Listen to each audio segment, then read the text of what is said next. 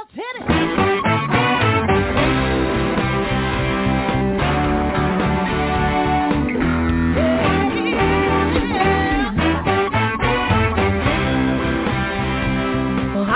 And welcome to Alzheimer's Speaks Radio. I'm your host, Lori LeBay, and I'm so excited that you're joining us today. We are going to have a fascinating conversation as usual as we learn from people all around the world at all ages and stages of life. Stay tuned as we shift our dementia care from crisis to comfort. All right, here we go. What you think about, you will bring about.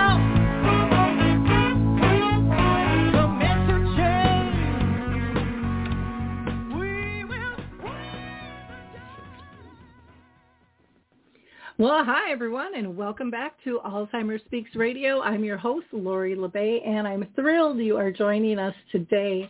Our show is going to be about gratitude and the gift of giving with Dr. Marion Summers, and she's just a joy to talk to. But before I introduce her, I always like to do some shout-outs. So first, I want to shout out to the Mark Arneson Band. I love their song, Clarion Call, that they let us use as our opening music. If you like it too, you can go ahead and download that on any of your favorite music platforms.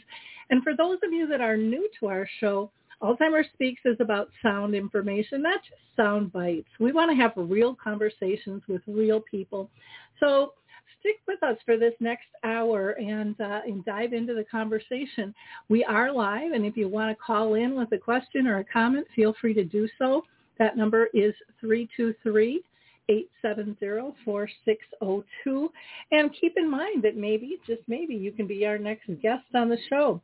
We always enjoy having people around the world at all levels join us. So those living with dementia, those family members taking care of them, business professionals, authors, filmmakers, songwriters, researchers, you name it. We've had kids on here doing great things.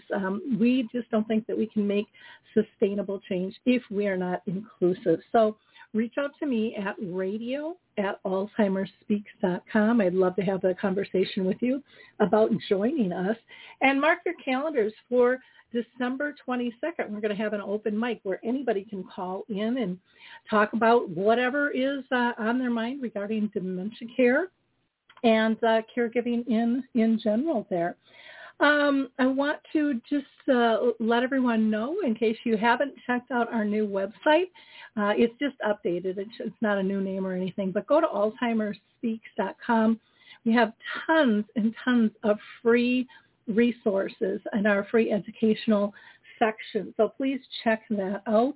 And there you'll also find some public events. I know coming up on November 11th, which is just right around the corner here, we are going to be doing a free webinar with volunteering for seniors. And then on December 8th, if you're in Minnesota, Artist Senior Living is sponsoring an event that will be an in-person event where I'll be speaking about family gatherings, events, and travel, and how do you take those difficult and yet fun times and traditional times and really elevate them so everyone is having a great time. We're going to hear from the Adaptive Equipment and Caregiving Corner, and we're going to be right back with Dr. Marion. I love the footbar walker, and let me tell you why. It is the option for my toolbox that I've been waiting for. Let's be honest. There are some clients who, despite our best rehab efforts, just aren't able to return to performing a sit-to-stand transfer on their own.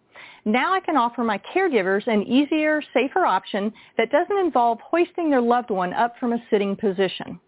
I don't recommend this walker for all of my clients, but I do recommend this walker for those caregivers looking for an easier, safer option with transfers. I would also encourage other therapists to add this walker to their toolbox. It's kind of like having my own mobile parallel bars for the client to pull up on. Whether it's a family caregiver at home helping a loved one with Parkinson's or dementia, CNAs in a long-term care facility assisting their patients, or therapists adapting to client and caregiver-specific needs, we now have a very safe and effective option to offer in the footbar walker. Check this product out at thefootbarwalker.com. That's it for today from Adaptive Equipment and Caregiving Corner. Have a great day, and don't forget, if you can't do it, adapt it. They are such a wonderful resource, so make sure you check out their site. If you are having a hip replaced or a knee replacement, having issues with grooming or feeding, they have so many reviews of different types of equipment and tools that you can use. It's absolutely incredible. So check out the Adaptive Equipment and Caregiving Corner. And also, if you need mobility assistance, make sure before you buy a walker, you check out the Foot Bar Walker, because it is wonderful. It was made by two friends for two friends, and if you go to the site, you will learn more about that. So let's get to our show today. I am really excited to be talking with Dr. Marion Summers.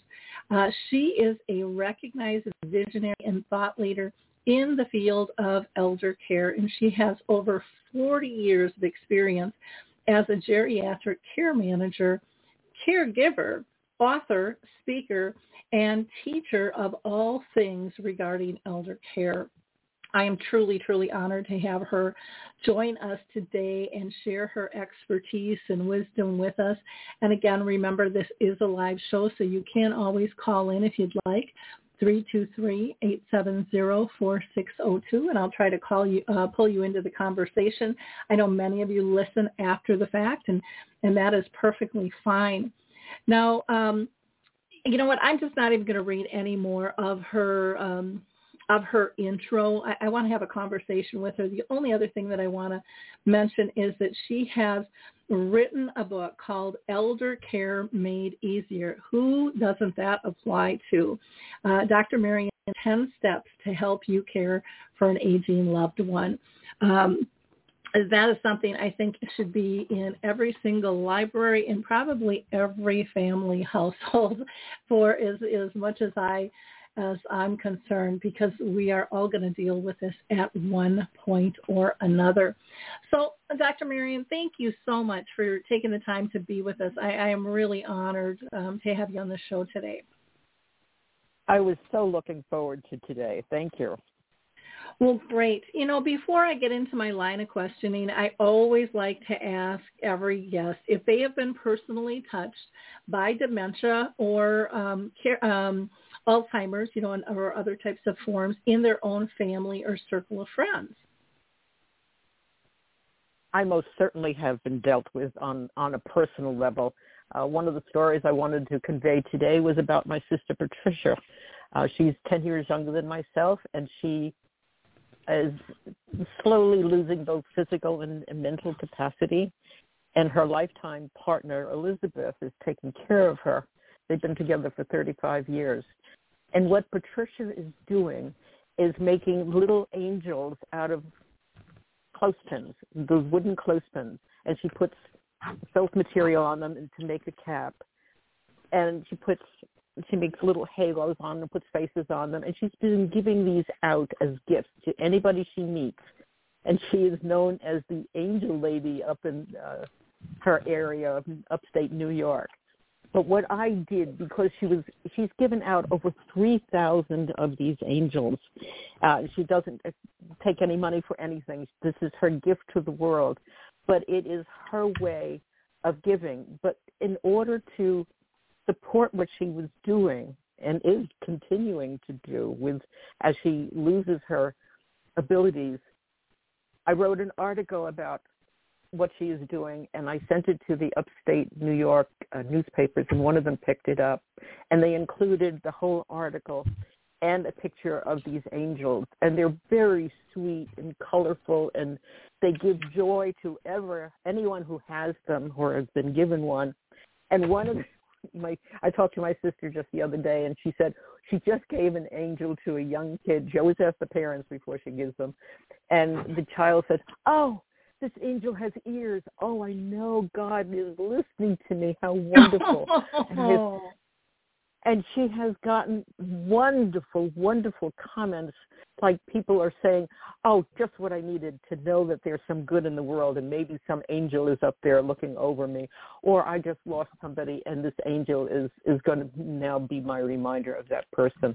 And in her area, in Patricia's area, you go into the bank or any of the local stores, there are her angels are either hanging, and last year they were hanging from the Christmas tree and some of the places or near the cash register. So it's given her a new life.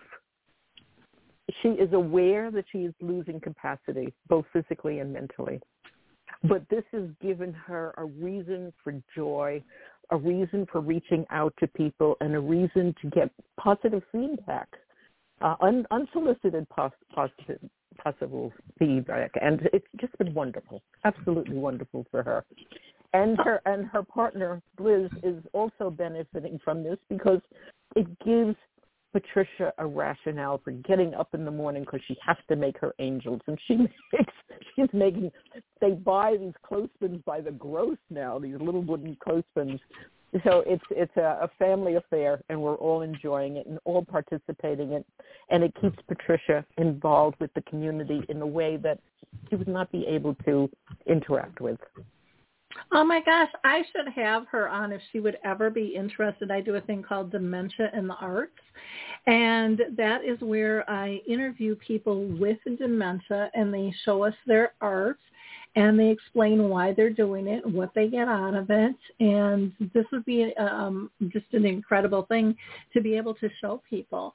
I was also thinking, too, and I don't know if you're aware of this or if she is, but there's a movement called the Purple Angel that was started by Norms McNamara over in the UK, and it's a symbol.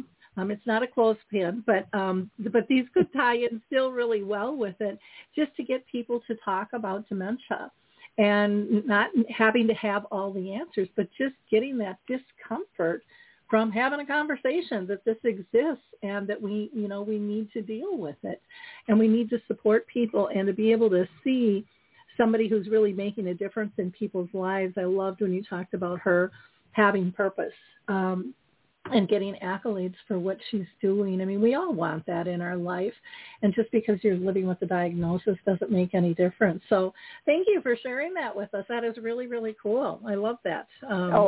I am sure my sister would be thrilled to share her thoughts and her accolades and her understanding that there is life, even though other things are happening to her body and to her mind, that she has momentum and she has purpose. And that, to me, is the backbone of giving, is having purpose every day you wake up. Yeah. Or if she'd ever be interested in joining us on Dementia Chats, too, she'd be more than welcome to be there. And that's where I just facilitate a conversation with people with dementia, and they pick the topic and they talk openly about it. And we have people from all over the world that join us on that, and then we push those videos out. People use them for training and just family education and helping others who are diagnosed to kind of remove their fear or move through it and become advocates. So she just sounds like she's a wonderful, wonderful person, and how lucky are you that she's your sister. So thanks again for sharing that story with us. Let's talk about the importance of gratitude. You know, that's what we titled the show today, Gratitude and the Gift of Giving. Why is that so important in your life, and why do you think it's important for others as well? Well, basically, the dictionary says the quality of being thankful is gratitude and readiness to show appreciation for and to return kindness. And I think with what is going on in the world right now, we need to reinforce and get back to basic values of giving to each other in ways that are helpful, supportive, kind, and awaken the beauty within every individual. I'd love to share another story with you on that. Oh, sure. On the concept of giving. My grandson, who is in the 8th grade, and in his school, and he's now a senior being in the 8th grade, so that makes him a big guy. And part of the spirit of the school is community outreach, both out in the universe and within the school. So Max was given the assignment of a youngster in the 2nd grade, but without giving being given any specifics as to what to do with this child, either read to them or talk to them. It was an hour assignment, and this is going to be once a week. So Max and this youngster got together and in a classroom setting, and Max were in their conversation together. Max was trying to get what was this child's interest and get a handle on him so that he could help him in something. And Max said, well, since the conversation with this child was not going that well, Max said, I'll read you a story. So he went to the school library, the classroom library, and he got a book and he started to read the book and the child with interest. And after a while, Max said, would you like to read one of the pages? And the kid just rebelled, did not want to do any reading, did not want to touch the book. He was fine being read to. And Max realized that after speaking with him a little while, the kid resented reading, and he says, I can't read. I just can't read. And he says, I just want to be read to. And Max says, well, when I was your age and in your grade, I couldn't read. And he says, I had a hard time reading until I was in the 3rd grade. But he says, I'll show you how I learned how to read. And Max said this kid just perked up, that there was, a light at the end of this, what he thought was this dark tunnel. And as they interacted, Max took out paper and pencil, and because I had helped Max and everybody else had helped Max with what we learned later, a form of dyslexia. And Max showed him all the tricks that he had learned. And they were just simple, like the letter A had 3 lines. So instead of looking at the A as this monumental thing that you have to remember, it was just 3 lines. And he had this youngster write the 3 lines in color, and Max said, pick another color. So he picked another color. And before you know it, this kid he memorized what the A looked like. And he says, A. And then he went to the word and, because that was in one of the stories that Max was reading. And he says, then he looked at what the N and the D looked like, and he had this child do an outline of the D. Max did it first, and then the child did an outline. And they did this for A and D. And which may not sound very exciting over the phone talking to you, but I can tell you it was this child. Max says his eyes just lit up, and he had a smile on his face for the first time. And the teacher had been watching what Max and this youngster were doing and encouraged Max to spend a little more time, since the teacher obviously saw that there was a breakthrough or something was happening of a positive nature. To shorten this story is to say that Max stayed about an hour and a half. The kid was glowing about now understanding not how to read but he could write and. The story goes on. The child went home, told his parents. He says, I really want to learn. The parents called up the school. They were thrilled. The school called up my daughter-in-law. And she says, please come. Now, when you come to the school to fix Max up, please come into the principal's office. My daughter-in-law went to the principal's office thinking, what am I dealing with? And she found out that the principal started to cry when she said the interaction between Max and this youngster was beautiful to watch, that Max had incredible patience, and that it broke through whatever was holding this child back from wanting to learn to read. And the parents cried, the principal cried. The principal, who my daughter-in-law said is not somebody who hugs people, came and hugged my daughter-in-law for the beautiful work she had done with Max to have him such a patient and kind child. Wow. There was gratitude in every direction from the simple act of helping somebody without any agenda, just to be there to help another individual. Well, and I think the other piece of that, too, that I think is so important in the world we live in is, Max wasn't talking down. Max had experienced it. I mean, he was a peer. He was a cohort in terms of dealing with that, and that is very different than somebody telling you how to fix it who's never experienced it. Because I think we feel judged if that's happening or not. I think that's just kind of a normal human reaction. And so, if it's conscious or not, we're pushing that help away because of our mindset. And what a beautiful story. And no matter who we are, no matter what our circumstances are, we can all give help and we can all receive help. And it makes everybody's life better. It makes everybody's, and when you were telling the story, I just kept seeing the ripple effect of one act of kindness and how many people that affected. Huge. Well, and that the parents were just beside themselves because they had done so many other technical things with this child and got nowhere. And Max, with his very simple act of kindness, was able to reach this child in a way that had not been happening before. So it was a win-win on so many levels. Exactly. Well, gosh, another cool story within the family. Your sister, your grandson, and they all wrap together. One of the things, and we kind of went over this in this conversation, but I'd like to dive in a little deeper and talk about in what other ways does gratitude help people? You talked about the society we're living in right now, which is just kind of in chaos and things. How does gratitude help us all, no matter who we are out there? Okay, just keeping it on its most simple form is just saying thank you to somebody that did something for you or gave you a gift.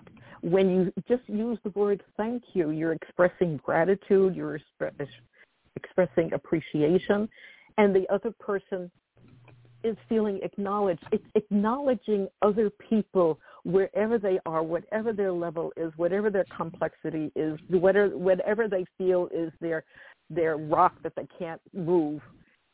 We can do it with kindness. It opens kindness and kind words and gentleness and expressing gratitude opens doors that in my many years of experience, finding kindness and understanding that the person before me, no matter who it is, no matter what the problem is, I see them for who they are, not for all the complications that they are dealing with, whether it be physical, mental, or emotional handicaps. I see them as a whole individual. I see the person in ways that I can, ways that I look at them and see, is this a person that is more auditory? Is this a person who is more tactile? I find different ways to convey, I appreciate you as an individual. Let's communicate in ways that work for both of us. It's very simple, but it is a lesson I think many of us sometimes in our busyness forget to be kind and gentle and express gratitude for everybody around us, no matter how simple the act is. Exactly. Well, and to me, it brings both sides together. It's that connection and that recognition, and hopefully in a non-judgmental fashion that just says, God, somebody sees me. I mean, in this world, in how fast-paced things are, I think there's a lot of human beings at all ages and stages of life that feel invisible. Like no one even, I could disappear and no one would even know that I'm here. But those simple acts of kindness, the smile, the helpful hand, the hour and a half your grandson took, the angels that your sister are making, I mean, they're a true human connection that say, I see you and you belong here with me. There are so many different ways of expressing gratitude and appreciation. We have to look for it. As you pointed out, in our busy world, we sometimes forget that simple acts are the most poignant and that will reach the person. You get them just to understand you are listening to them, you're acknowledging them, you empathize with them, whatever it is that's the interaction, just letting that person know that they exist, you see them, and you appreciate them. That's so important, that acknowledgement. Yep. I very, very much agree. And I think those acts of kindness are so important. And I think even sometimes when people don't say thank you or can't acknowledge your kindness in words, you can still feel their gratitude. You can see it in their eyes, depending on if someone is very ill and maybe has lost their speech. You can see it in their eyes. You can feel it through their touch. There's so many nonverbal ways as well that we can communicate there. Let's talk about the giving, as a gift. And let's talk about kind of the tangible physical giving versus the supportive spiritual giving, that lifts our hearts, and then the gift of recognizing talents. Do you want to break those down? Because I think this really applies, not just to dementia, not just to caregiving, but just throughout all of our lives. These are things that we can apply and can make a huge, huge difference in not only other people, but how we feel about ourselves too, I think. Well, there are just so many ways of giving. If you've got clothing in the house that you're not using or you've outgrown or your kids have outgrown, bringing it to a shelter, bringing it to a used clothing place. I believe in bringing anything to shelters where it is at all possible. The other day I brought two banker boxes full of socks. Uh-huh. They were every conceivable size. You would think I had brought in gold because all they did, this was a charity, they were just going to give it away. And he said that one of the complaints with the winter is that there aren't enough socks to go around. They don't have new socks. They don't have used socks. They don't have any socks because I had given out their whole supply. But just bringing those two boxes, which I needed for me, I needed to have the space, so I was getting rid of something that was no longer serving me. But instead of bringing it to a used clothing place, I brought it to a charity that was going to give it to somebody in need, and somebody who obviously may not have the finances to buy anything. And so it was a blessing for me, and it was a blessing for the recipients. So it doesn't necessarily mean getting big things or spending a lot of money. It's giving your time. It's giving your energy. I have found that since I've spent so much time in nursing homes, just giving a glass of water to somebody who looks like they're thirsty, but they're not at the point where they can speak and articulate that particular need, I'll go up and say, do you want some water? Is there anything I can do? Or just holding somebody's hand when they are in the process of dying. Very often when in the dying process, people are left alone because many people don't want to deal with the process. I am very tactile. I'll touch them. I'll embrace them. I'll sing to them. But it's a way of letting that person know, I see you to the very end of whatever it is your whatever your transition is, whenever that takes place. That acknowledgement. I had one woman, I gave her a drink of water. She was in a nursing home. She was in the process of making the transition to whatever comes next. And I gave her a glass of water.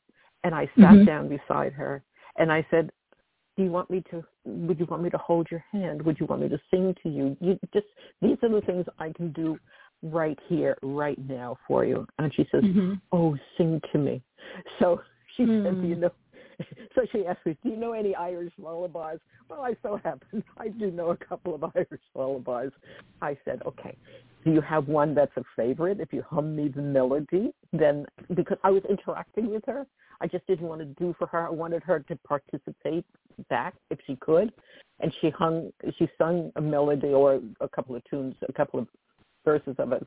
And the two of us were singing. Low key, We weren't making noise. We weren't annoying anybody in the facility. She died 45 minutes later singing an Irish song. You know, I have a lifetime of those beautiful experiences, and it's those to me are gifts to me. You know, and I knew this person was. I brought her to the present. She went to obviously in a happy place because she wanted. That was her first suggestion, an Irish melody. I was able to participate with that, but the gift to me was that I was there for her transition. Yep. There wasn't any family member. Wow. The nurse, of course, was coming and going and what have you, but the family could not make it. They came about 45 minutes later after she had passed on. And as I was going about the other things that I needed to do at the nursing home, the nurses told them, this is the lady that's to your mother. Speak to her. So I was able to tell this family, give them the comfort of knowing, yes, they were beside themselves that they weren't there at the moment of her transition or before because they got stuck in traffic. But they were quieted and comforted by knowing, yes, she passed, yes, they weren't there, but she had somebody there with her, and she was singing Irish lullabies, which they said this is what they would have done if they had been there. Now, I have no way of knowing what this woman's needs were, but I allowed her to keep talking to me. So she transitioned singing. I mean, what could be better than that? Oh, that's a beautiful, beautiful story. And like you said, by doing that, the comfort that you gave the family, because there's such great guilt on, are we doing this right? You know, or we didn't make it in time, or even if they're there, I should have said this or I should have done that. To be able to give people peace, both who are transitioning and those that are trying to support them, and yet going through their own grief, you know, through this process. Those are huge, huge things. And I know that there are probably people out there listening that, you know, sitting with somebody, you know, while they're transitioning, while they're passing, just turns their stomachs to knots because they're so uncomfortable with the death process and death and dying. And I know myself, I've been with people on many occasions, and it is the most peaceful, calming, I hate to say joyful, but after they pass, I don't know, for me anyways, I feel this peace and this joy that how lucky was I to be present in that rare, honest moment, you know, that's so authentic. I mean, death and birth to me are so similar, and I know people will think I'm probably wacky on that, but what an honor. I agree with you. And I've had so many of these transition experiences that I am so comfortable talking about it, dealing with people who are going through it, or the family members who are needing support in some shape or form, or need a level of understanding. I had to. Can I go on to another story? Oh, please, yeah. We love stories here. I was dealing with two brothers. Well, first, the older brother came to me, and he was talking about his tale of woe about his younger brother, and we had 3 sessions, and I couldn't break through with making him understand that his brother has gifts and his whatever. And so I finally said, would you like to have a session with both yourself and your brother together? You keep talking about this younger brother. I said, I don't have a sense of, you know, what limitations he may have, but could he come to the office? This is the days when people came to the office. And he said, I would love it. He said, will you call and make the breakthrough? He says, I'm not sure he'll even speak to you, to me. But he says, I'll leave an email for him that you are going to call, and this way it makes it impersonal, and I'll make the connection in as impersonal a way as possible, which is not the way I like to work things. But I said, well, that's fine. So I did call this younger brother, and he said, I'll be happy to come. He says, it's about time we did. He said something very gruffly, like, it's about time we got to the nuts and bolts of our relationship. So I said, all right. So we made an appointment. I got both brothers there at the same time. Well, my original client was 94, and his younger brother was 92. Oh, my gosh. So when he was talking about younger brother, he had never mentioned the age. So this 92-year-old comes in, and I sit in chairs that are kind of facing each other, but not directly facing each other. And they started to verbally spat with each other, and they brought up issues that were from the 5th grade and the 7th grade and football games and who stole whose girlfriend, and they were going back and forth, and I figured they had not spoken face to face in years, so I let this come to the surface because I figured I'm not sure which way to go with these two. And then after about 20 minutes of this, started to laugh. I said, you know what? I feel like I am in the sandbox with two of my new best buddies, and you keep throwing sand at each other, and I think it's time to stop throwing sand. Mm-hmm. Because I didn't say to either one of them, who's right, who's wrong. I didn't take any of those issues. So we spoke, and we started to giggle because I gave them an image of two youngsters throwing sand at each other in the sandbox, and they both remembered, which I did not know beforehand, they both remembered a time when they threw a lot of sand at each other and somebody got sand in their eye and what have you.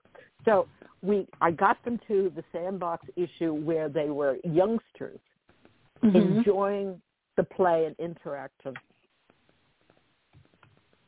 Wow. By the end of our session, they were like, they weren't quite hugging kind of people to begin with. They shook hands, which I felt was a big breakthrough.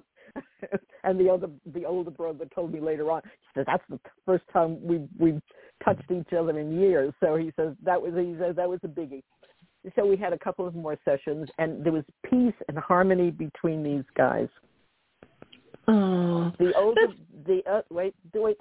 bit more. The older brother called me up, and he says, my brother passed on. The younger brother passed on, and he says, I would love you the memorial. He says, because at our age there aren't that many people who will come to a memorial, and he says, I would like you to give the talk about us. My brother and I, he says, because everybody who knows us knows we didn't like each other for such a long time. Because I would like you to go up and in front of the pew and tell people that we successfully healed our issues, and then all the people around me. How did you ever, the people who were sitting after I gave a speech. Or the eulogy, rather, were asking me, how did you ever get these two back together? And I said, it was easy. I just told myself, here are two brothers that love each other. They just have they've gotten off the path. And I found a way of putting them back on the path. It was as simple as that. That's all there was. Because I was able to bring out the best in each of them, and they could start looking at each other from their positive memories of each other rather than all the hardships that they had shared and endured. Oh, exactly. And you gave them a neutral place to do that. And, one had reached out to show the other one he was ready, so it that's all it takes sometimes is just for one person to say, okay, let's just fix this. This is silly, and it's not good for anybody, in that process. Go ahead. Go ahead. It's not necessary for anybody to say, I'm sorry. It's a matter of saying, let's go from here forward. That's how I got them going, because neither one of them were ever going to say they're sorry. At least not when I first met them. They were both entrenched in their self-righteousness. But they at the end, they really loved each other. The younger brother called me a couple of times. The other one kept visiting with me, and it was a beautiful healing on both sides. And other members of the family saw that there are other aspects of the family that could be healed just as easily or as clearly if people just put their personalities and the self-righteousness to the side and looked at the good. And what I ask is they just look for the good in each other. Yeah. Well, really teaching people to lead by example and don't miss out on all the years that they did because they weren't willing to talk. You know, I mean, that's the part I think about is, wow, all the good times missed, you know, just because people were afraid to say they're sorry or open the door to just saying, how do we get here? You know, what happened? Because a lot of times, you're right, people don't feel like they owe an apology, but they still want to fix it. But it's how do you open that door? How do you get beyond yourself and back into relationship? Gosh, what a gorgeous story. And again, all of these are such wonderful life lessons at all different ages. I mean, you've got two men in their 90s. I'm not sure how old your sister is. And then you've got your 8-year-old grandson. So gratitude and kindness comes and can be delivered and received at all ages of life and all stages of life as well. And I don't think we should ever underestimate its power and know that we all have the power to give that gift and also to receive it when it comes our way. And everybody is blessed by it. I have another story. Do we have time for it? Sure, yep. I had a mother, it was a daughter that came to me for some clarification on her relationship with her mother. Her mother was now at the stages of life. They had not spoken, aside from the daughter doing what she said, the dutiful thing that a daughter would have to do. She said, I have no relationship with my mother. I just do what is socially expected of me. But other than that, I spend no time with my mother. I want nothing to do with her. And she was well grounded in self-righteousness. Mm-hmm. And I said, your mother is dying. You don't have many more opportunities to, you know, heal this situation or to say something nice to your mother or, you know, to make yourself feel good that you're as she makes an exit from this earth, that she does something, that you do something that she can acknowledge as good. And she said, my mother has never acknowledged anything I have ever done my whole life. She says, I don't expect miracles at the end. And I said, I expect miracles. I said, my life's work is believing in miracles and watching them unfold before me. So I got the daughter to just think about at least one thing in her whole lifetime with her mother that she really appreciated her mother. Just one thing.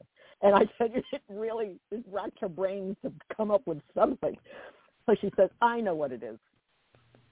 When I was a Girl Scout, my mother made brownies, and everybody loved the brownies.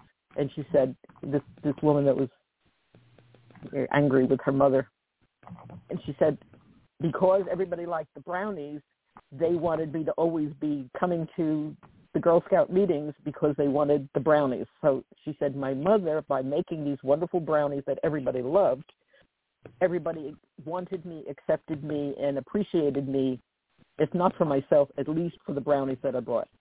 So I said, okay, fine. I said, she wanted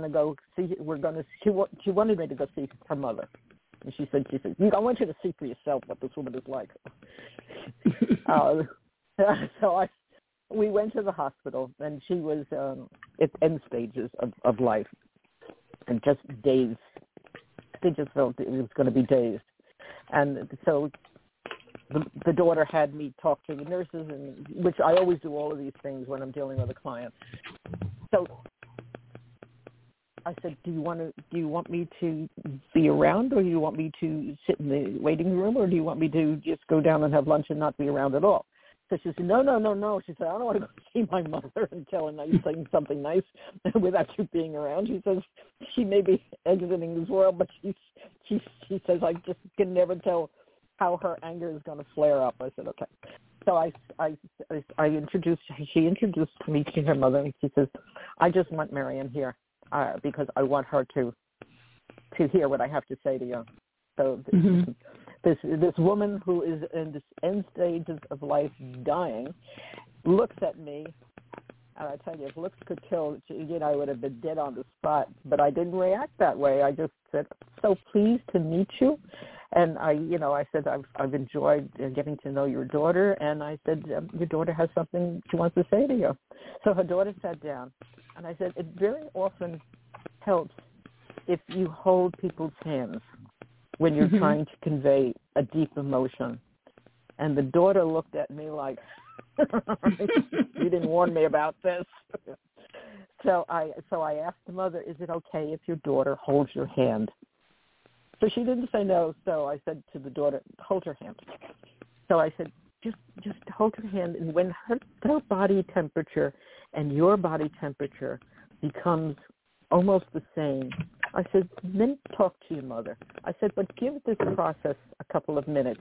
So it took a couple of minutes before the daughter gave me a nod saying that I'm ready to say something to my mother. She says, our hands are the same temperature.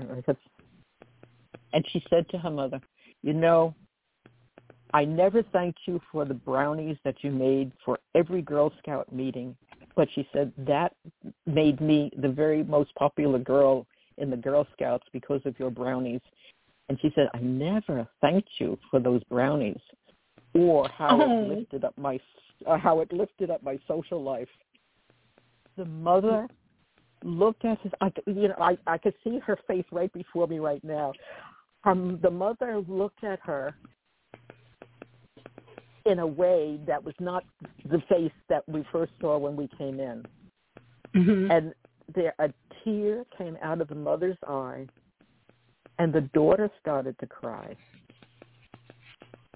And to me, tears are healing.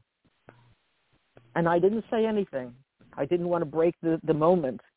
And they were holding her. The daughter then held her mother's hand with both hands, and the mother just pulled over her other arm and put her hand on top of her daughter's hand. This was the most physical contact these people have had in like 30 or 40 years. I mean, it's incredible. For me to witness it, that to me was the gift. Oh, that's beautiful. The daughter I'm asked getting if she could stay at. I'm sorry, go ahead. There's a little bit more to this. The daughter asked the hospital if she could stay overnight at the hospital, and the hospital knew what kind of relationship they had. The nurse comes over and is this dangerous for our client? Or is this, no, I said, the healing has happened. They don't have much time. Please let her stay. So the hospital okayed for the daughter to stay. She stayed in one of these kind of rocking chairs kind of things. And they brought her a blanket, and the daughter stayed overnight. They talked all night long. The mother died the following day. And the daughter says, I wish this had happened earlier, but I'm so grateful it happened now. Very powerful. I have a lot of stories like that because I've been in this business a long time, and I have learned to embrace dying. It's a natural process. It's just a natural. Trees die, flowers die, mountains die, we die. But looking at the blessing and the gratitude that happens to people when they are experiencing, and they can have a harmonious exiting or transition from this world to whatever comes next. It's very beautiful. I had a gal reach out to me, and I was out kind of on the speaking circuit at the time, so I was just touching base with her kind of late at night and early in the morning. And her mom was living with dementia and was in her end stages, and she hadn't seen her for a while. She was her primary care partner, but then she got ill herself and had to step back. And when she stepped back in and was able to go see her mom was just kind of curled up in the fetal position and really didn't talk, didn't really respond. And she said, I really want to give her a hug. And I said, then give her a hug. Crawl in bed with her. And she's like, oh, no, we're not a touchy-feely family. We don't do that. And I said, I cannot tell you how many times I've heard family members say that my parents, they didn't raise us like that. And I said, but, somebody has to break the trend. And I said, at least you'll let her know that you want to express love to her and you want to comfort her. And if she cringes and pushes you away, take that as, I'm not comfortable with that mode. She ended up crawling in bed with her, and she, I couldn't wait to get back from my speaking engagement that evening. And I checked my email, and she was so full of gratitude too, going, it was the best experience to be able to just cuddle her mother and give her love. And her mom responded. And I'm going to get through. They're beautiful moments. We should appreciate it. And that always fills me with gratitude when I have experienced something like this, and I feel the energy is so beautiful when people are expressing their highest self. Yep. Yeah. Well, and I don't know where we are on time. I have one more story. If we don't have time, I understand. No, we've got about 8 minutes. So I just want to add one thing. She really was not. Sure. She really didn't feel that her mom would even be able to express anything to her. But she was able to express her joy of being loved by her daughter. And she said she just melted right into her. Of course. So go ahead. Those are precious, 7 minutes. Here we go. Moments.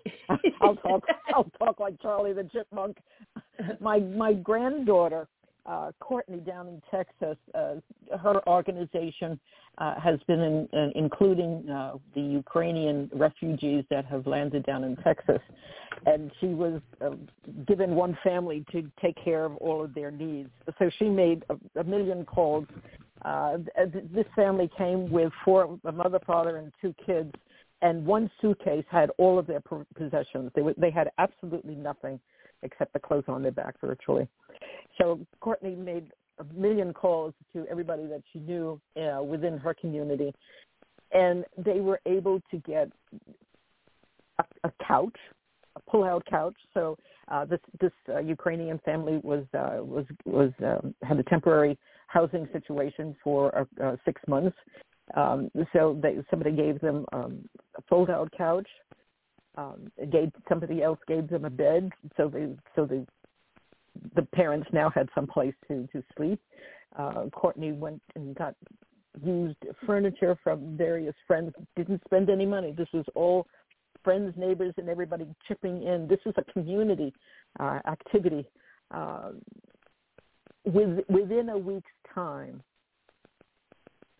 Courtney said they had 2 beds, a microwave, all kinds of used furniture, all kinds of odds and ends, even a couple of pretty little things like a pretty vase.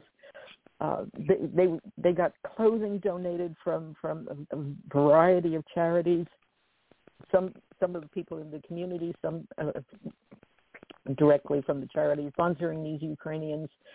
And Courtney got her kids involved. She has 3 children. She got the 3 kids involved, and they all did various things, even if it was just to, polish the furniture and what have you. But the children met people from another culture. These Ukrainians spoke no English whatsoever. So, and everything was done through translation or phone call translations. They had absolutely nothing. Courtney's kids got a chance to see what it's like to be a refugee, coming to a country, not knowing the language, not having any clothing, not having any toys. So Courtney's kids gathered up toys from all the various neighbors. By the end of 6 days, I think it was, they had a sufficient amount of furniture, clothing, and what have you, so that they could make a cup of coffee, make breakfast. They had a table and, 4 mismatched chairs, but they had 4 chairs. But what I wanted to say is not just all the work that Courtney and her kids did, but her kids saw what it's like. This is not the news and impartial people, refugees and what happens to them. They saw the children, these Ukrainian children, how frightened they were, how they wanted to stand against the wall. They didn't even want to stand in the middle of the room.